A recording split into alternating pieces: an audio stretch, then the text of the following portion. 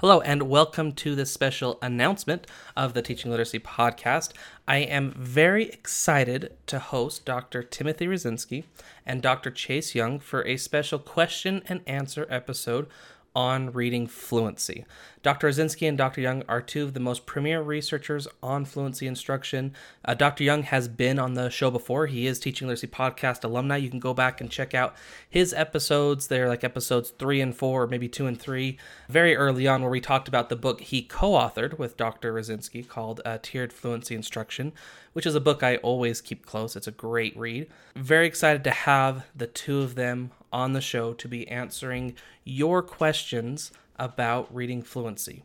So maybe you have a question about reading fluency. Maybe you want to know why fluency matters or why we measure it in the way we measure it. Or maybe you just want to support reading fluency better in your particular context. Whatever your question is, this is your shot to get your question answered by two individuals, Dr. Rosinski and Dr. Young, who know what they're talking about. So if you're interested in getting your question submitted, here's how to make it happen. In the show notes, I have a link to a Google form. All you need to do is copy and paste that link into your browser, and it'll pull up a Google form, and you can submit your question, and easy peasy, it's done. It'll take literally 30 seconds to do.